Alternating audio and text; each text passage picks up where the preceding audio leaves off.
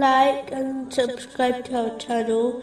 Leave your questions and feedback in the comments section. Enjoy the video.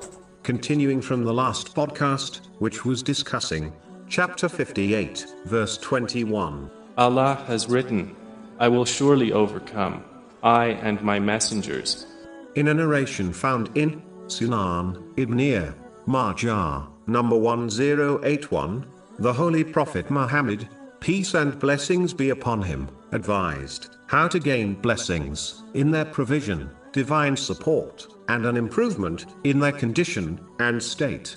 The first thing is to sincerely repent to Allah, the Exalted, before one dies, as the time of death is unknown. This narration actually indicates sincerely repenting whenever one commits a sin, meaning repenting without delay. This consists of seeking forgiveness from Allah, the Exalted, and whoever else has been wronged, feeling regret, making a firm promise not to commit the same sin or a similar one, and finally, if possible, to make up for any rights which have been missed or violated in respect to Allah, the Exalted, and people. Next, a Muslim must make use of their time before they become preoccupied with responsibilities, illness, or a difficulty. A Muslim can achieve this by obeying Allah, the Exalted, through fulfilling His commands, refraining from His prohibitions, and being patient with destiny.